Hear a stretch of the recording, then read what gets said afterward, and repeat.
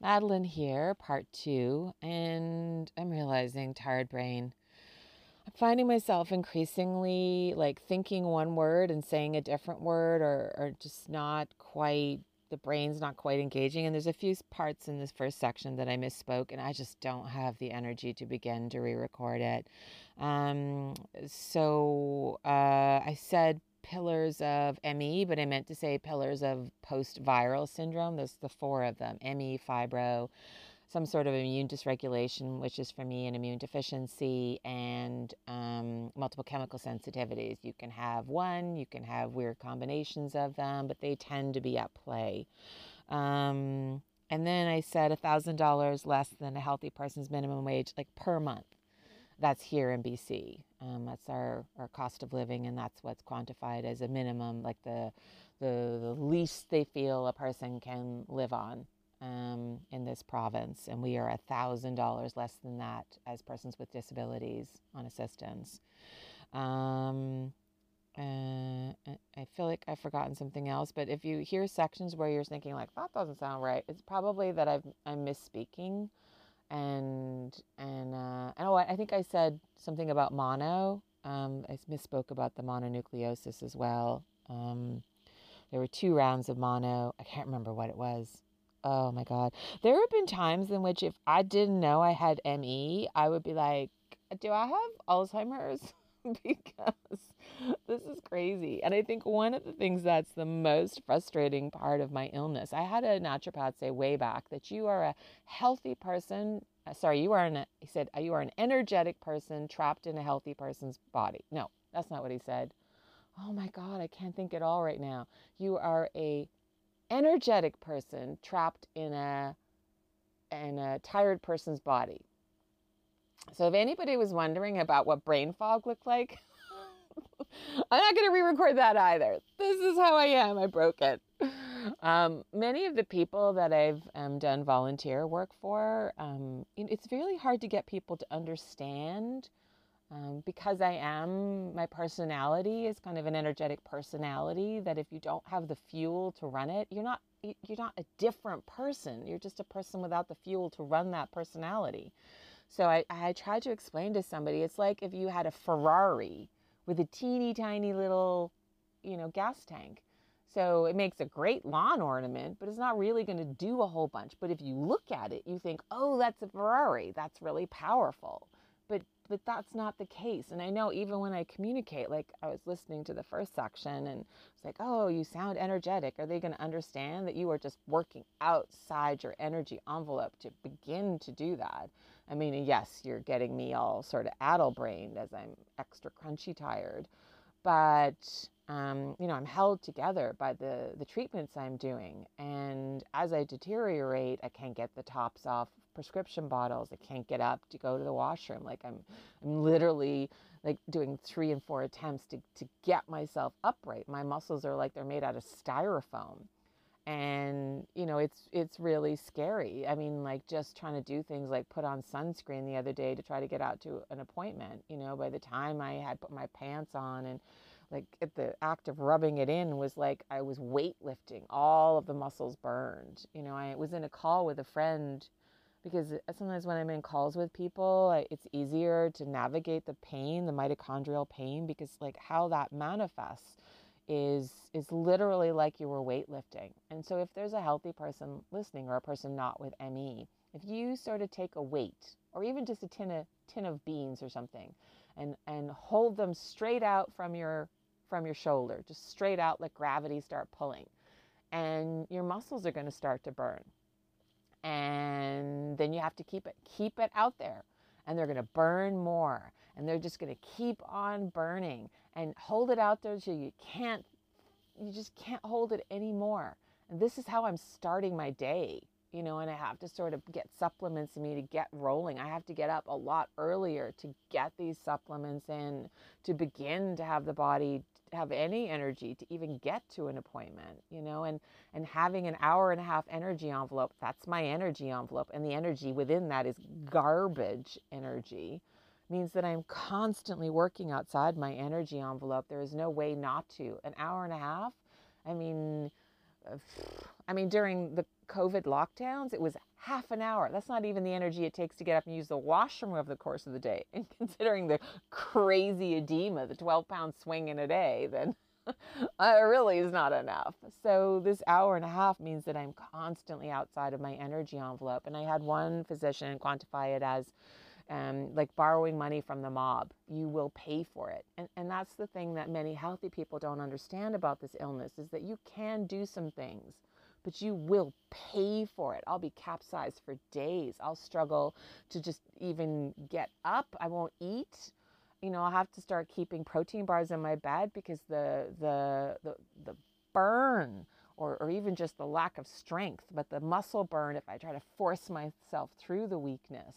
And then all of that, you know, so when you have ME paired with the illnesses, those 4 pillars I've talked about, the ME and the fibro in particular, boy, do they love to argue with each other. So the ME has its own kind of a pain. And once that starts ringing, then the fibro turns up the volume on it. And of course, for me, there's a whole bunch of architectural issues that are painful all on their own. And so it's already clacks and wailing. And then it has something that amps it up. And the more pain I'm in, the more energy that eats. So then the mitochondrial disorder gets worse, which means that muscle burn, that pain amplifies, which then amplifies the fibro. And around and around and around we go with that one. And it is brutal. And of the few things that are recommended to help with fibro pain, the multiple chemical sensitivities put the kibosh on those. Recently, I've become chemically sensitive to even Advil and Tylenol. And keeping in mind, they don't address the fibro, they just address the architectural issues that are clacks and wailing and slamming into the fibromyalgia. So now those are off the table. And I hope to God, if I go off them for a couple of months, I can go back on them again. But there's no guarantee of that. So, and all of this is exacerbated by the immune deficiency, because that immune system, because it can't do its job properly. I was getting infections and cuts in 3 hours. Like I could watch it like clockwork until we tweaked one of the intravenous. It was awful. I recently had, even with the increase in the that particular element in the intravenous, I had the sinusitis go systemic, not like maybe like a month and a half ago. And that's just, I was just too tired. I was too tired, and the immune system just didn't have the juice it needed to begin to try to limp along and do its job. Because when that immune deficiency has any sort of problem, then it asks for way more energy than that system, that mitochondrial system is built to give it. I mean, different parts of your body are kind of allotted a certain amount of energy. And when there's an issue, I actually have my own theory. This is my theory, not anybody else's. So it's not like some medical research thing. It's just based on my own observation and speculation that I think there is primary mitochondrial disorder where some element of the energy production system has become compromised or damaged. And there is secondary mitochondrial syndrome where some part of the body is asking for so much more energy than it's allotted for, that the mitochondrial system is failing and will eventually become a primary mitochondrial disorder if it isn't propped up and hopefully, if possible, and not possible for everybody, or maybe not possible for very many people, I don't know. But if you're not propping it up and giving it extra, then extra of sort of the core biochemical elements that it needs to produce energy, then these are my speculations. 40 years of me playing Sherlock and trying to figure things out all by myself, pretty much. That's kind of what left me with my little thoughts on things. And I don't know. I mean, I'm trying to decide if I want to go deep dive into what I'm doing, because I do worry about people running off and spending money that they don't have on something that it really depends on how your biochemical system is working or not working, whether they're going to work for you and whether they might actually harm you. There isn't one treatment. There will never be one treatment for mitochondrial disorder. This is a system far more complex than rocket ships. And it breaks in a million different ways. And I keep saying, cancer is a family of disorder, and so there is a bunch of different ways to treat it. I think that this disease needs to be looked at in that way, that this is, Even the name ME, I don't think all mitochondrial disorders are ME. I think that is a family. And so I don't like that the whole thing is being slathered with it, because how many mitochondrial patients are being left out in the cold because they don't fit properly within that moniker, within that still kind of shady, because it's all subjective. Oh, the doctor is observing and saying this is what the patient is reporting, rather than, for the love of God, look at the biochemistry. You tell I have my knickers in a twist about all this. So let's talk about something fun. How I've navigated this deterioration and how I've navigated the loss of being able to pursue working is purpose. It's critical to my survival. And so I thought maybe talking about, first of all, because it's kind of fun, the very first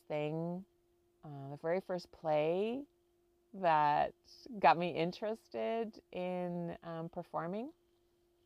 And again, keeping in mind that for me, performing is about communication. It's about sharing different points of view. It's about play. It's about helping people to break out if they're feeling like the world is too heavy, or if they're caught in a narrow perspective. And that's not in a preachy kind of a way. That's in a playful way, like running around with crazy leaves in your hat, And so the very first play not the first play. The first play is in the podcast, the Santa. This is the first play where I realized that maybe I was good at this. Maybe I should pursue this as a career. And that first play, the Santa one, I actually did have family members who were trying to push me into theater classes, because I guess they saw something, but I didn't understand. I was just like, no. But this, we did a production of Cats, Andrew, I think his name, Weber's, the musical. And I wasn't a lead character. Like, I was not. I was what they called an alley cat. And so what we did is we prowled around the audience and basically played with their shoelaces and leaned on their laps and like stared at them with that unrelenting view that a cat has. Sorry, I just realized I might have made some noise as I was trying to lie down. My back is screaming at me as I was sitting up. I find that the muscles on either side of the back, when the mitochondrial disorder is like throwing me off a cliff, it can't support the back anymore, and then all of the vertebrae kind of crush down on each other and sit on the nerves. So no more sitting up right now, so sorry for making noise. Anyway, so here I am doing this play. Our director was this PhD.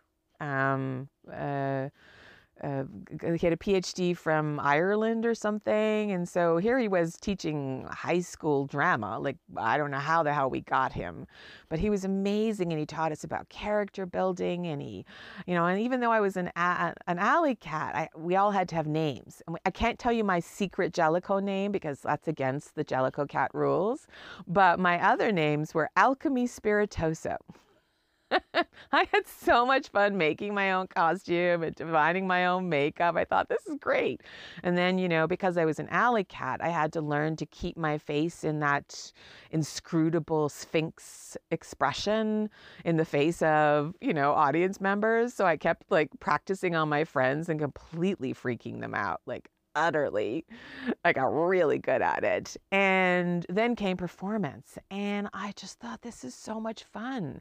The audience members are just really enjoying being in such a different environment and having these sort of unusual things happen to them.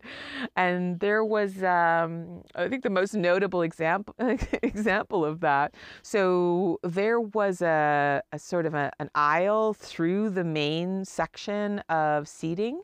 And if you stood upright in that aisle, then half of the audience couldn't see the stage anymore. So when we wandered through that part, we had to do it on all fours. And mostly we're on all fours, but this section in particular, you had to. So I'm wandering along and praying with people's shoelaces and like sniffing their legs. And And I had this kind of fur stole as the top part of my outfit. And if I can find the picture, maybe I'll get Ash to share it up on the podcast of the costume. And suddenly I realized that an audience member is petting me. Now, I am a Jellicoe cat, and you do not pet a Jellicoe cat. And so I turned around and I hissed at her, and she went, "Oh my," and all of her friends started giggling. But I stayed in character, but just listening to their delight, I thought, wow, what is this? And I had many of my classmates and some actual professional actors come up and say, "You're really good. You should pursue this." And I thought, well, what the heck are you talking about? Like, I don't understand. So, I talked it over with my family, and there was a summer theater program and sort of an adjunct of a professional theater company. And so I thought, what the hell, I'll go and do that. And I think the reason that I'm sharing this, one of my friends said, well, should I share this? Should I not? Like, I don't even really feel it's entirely my story. And she said, I think it's important for people to understand that you are a trustworthy person, because this says to me about all the reasons that I'm friends with you, because you are trustworthy. I'm part of the Nerdfighter community, so this is one of my little nerd sisters, and I mean, that community sort of came of age with a base that was quite young, between like 14 and 22. And the time I got connected up with it, I was, I don't know, probably in my late 30s, I guess. And I did a little intro to them, and I'll get Ash to post that up, and you could hear more about my Nerdfighter experience. But anyway, I've known her now for like 12 years. She's a dear, dear friend. And it was really hard to tell her about, like me, to tell her how poorly I am, because I hadn't really told any of them. And she was crying and she was upset. And she's pretty much the reason that I agreed to do the podcast, because she's like, I think it's time, for you to take a risk on being identified, because my voice apparently is quite recognizable. And so, we were talking through, like, what should I share? And obviously the things that are from when I was younger are less identifiable with the community work that I now do. And so she felt it was really important that I share an experience I had at that summer program. Now, I didn't think I was any good. So there was all ages, and we lived in the dorms, and we did classes during the day, and some of the professional actors taught those, and some of them were just like, really, professionals from outside of that particular company who came in, but these were like top drawer people. And I just felt completely overwhelmed by it all. I was having fun and everybody was super nice, but I also had so much self-doubt, like, oh my God, so much self-doubt. I was probably about 15 at the time. So, the kind of self-doubt that, only a person that age can really embody. You couldn't pay me money to be that age again, although my butt looked great. And I came back from an evening class, and not feeling great, and now, of course, looking at it, doing that course at all was a mistake, because I ended up working so far outside what was a larger energy envelope, but still I had a mitochondrial disorder that had been completely unrecognized. And so to spend over 2 weeks just in constant physical activity. So in the evenings, I was tired. I was really tired. So I was heading back to my dorm room, just like wanting to crash. And the room next to mine, there was like a semicircle of people outside the door. And I was thinking, like, what's going on, And she's kind of like an RA. She saw me and she grabbed a hold of me, and some of the other older participants in the program started saying, like, go, like, knock on the door. And the persons whose room it was, and who everybody seems super concerned about. Nobody told me what had happened, but something had happened, and she had locked herself in the room. and then they wouldn't come out. And so everybody's all worried about them. And I got elected for reasons I don't really understand, although I'm going to read you something and maybe that will explain what I didn't understand and what I still don't really understand. But anyway, so I go up and I knock on the door, and lo and behold, she actually opens the door. She says, like, she's only you come in. So I'm like, okay. And so I come in, and like they're pacing back and forth. And finally, like they just stand there and they're looking at me and they say this thing that's been really bothering them, I guess, but the thing they said didn't seem like such a big deal to me. And so like I'm waiting to hear what the big deal is. And I guess in the way only a person that age can be innocent, in my innocence and in my lack of understanding of why this would be an upsetting thing, they just calmed down. They just calmed right down, and then sat on the other bed and started telling me what they were concerned about. And I thought, oh, I didn't really know anything about that, but okay. And then they started talking about like their hopes and dreams. And I thought, oh, that would be really cool. And I don't feel like I can go into the particulars, even though it was like 35 years ago. It's still not my story to tell. I only know it was a big deal because this person was not mean, but a little bit prickly to most people. And I mean, this is way back in the 80s. And I was allergic to cigarette smoke, and everybody smoked all the time, even in the cafeteria. But most people respected the fact I was allergic. And so at least while I was eating, they would refrain from smoking.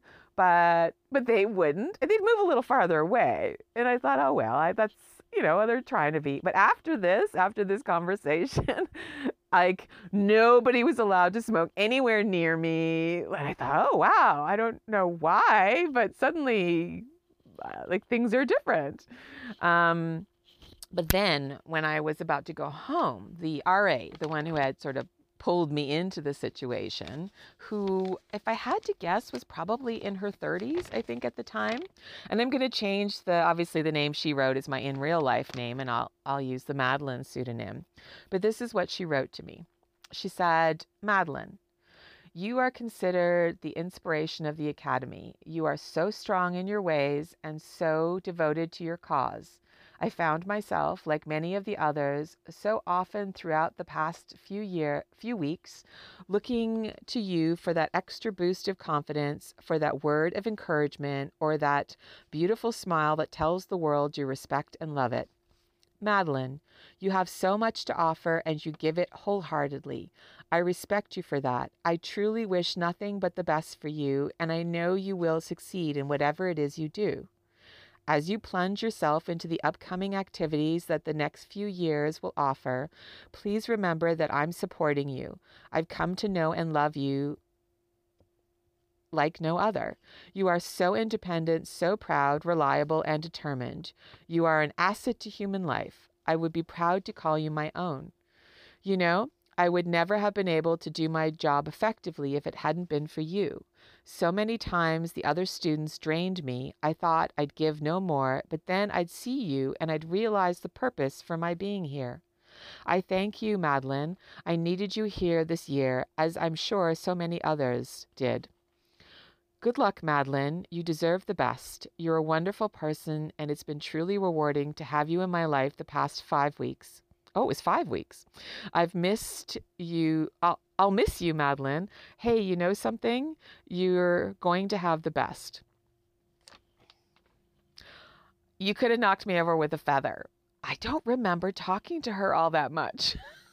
I just remember this, envelope of insecurity mostly. So I guess why I also am choosing to share this is there is this idea that when you become PWD, like you're worth less or you came from, nothing. I mean, like after this, this academy experience, I crashed out so hard, and I developed the first of what, is now 3 different autoimmune disorders. I just became more and more ill. But this is who I am.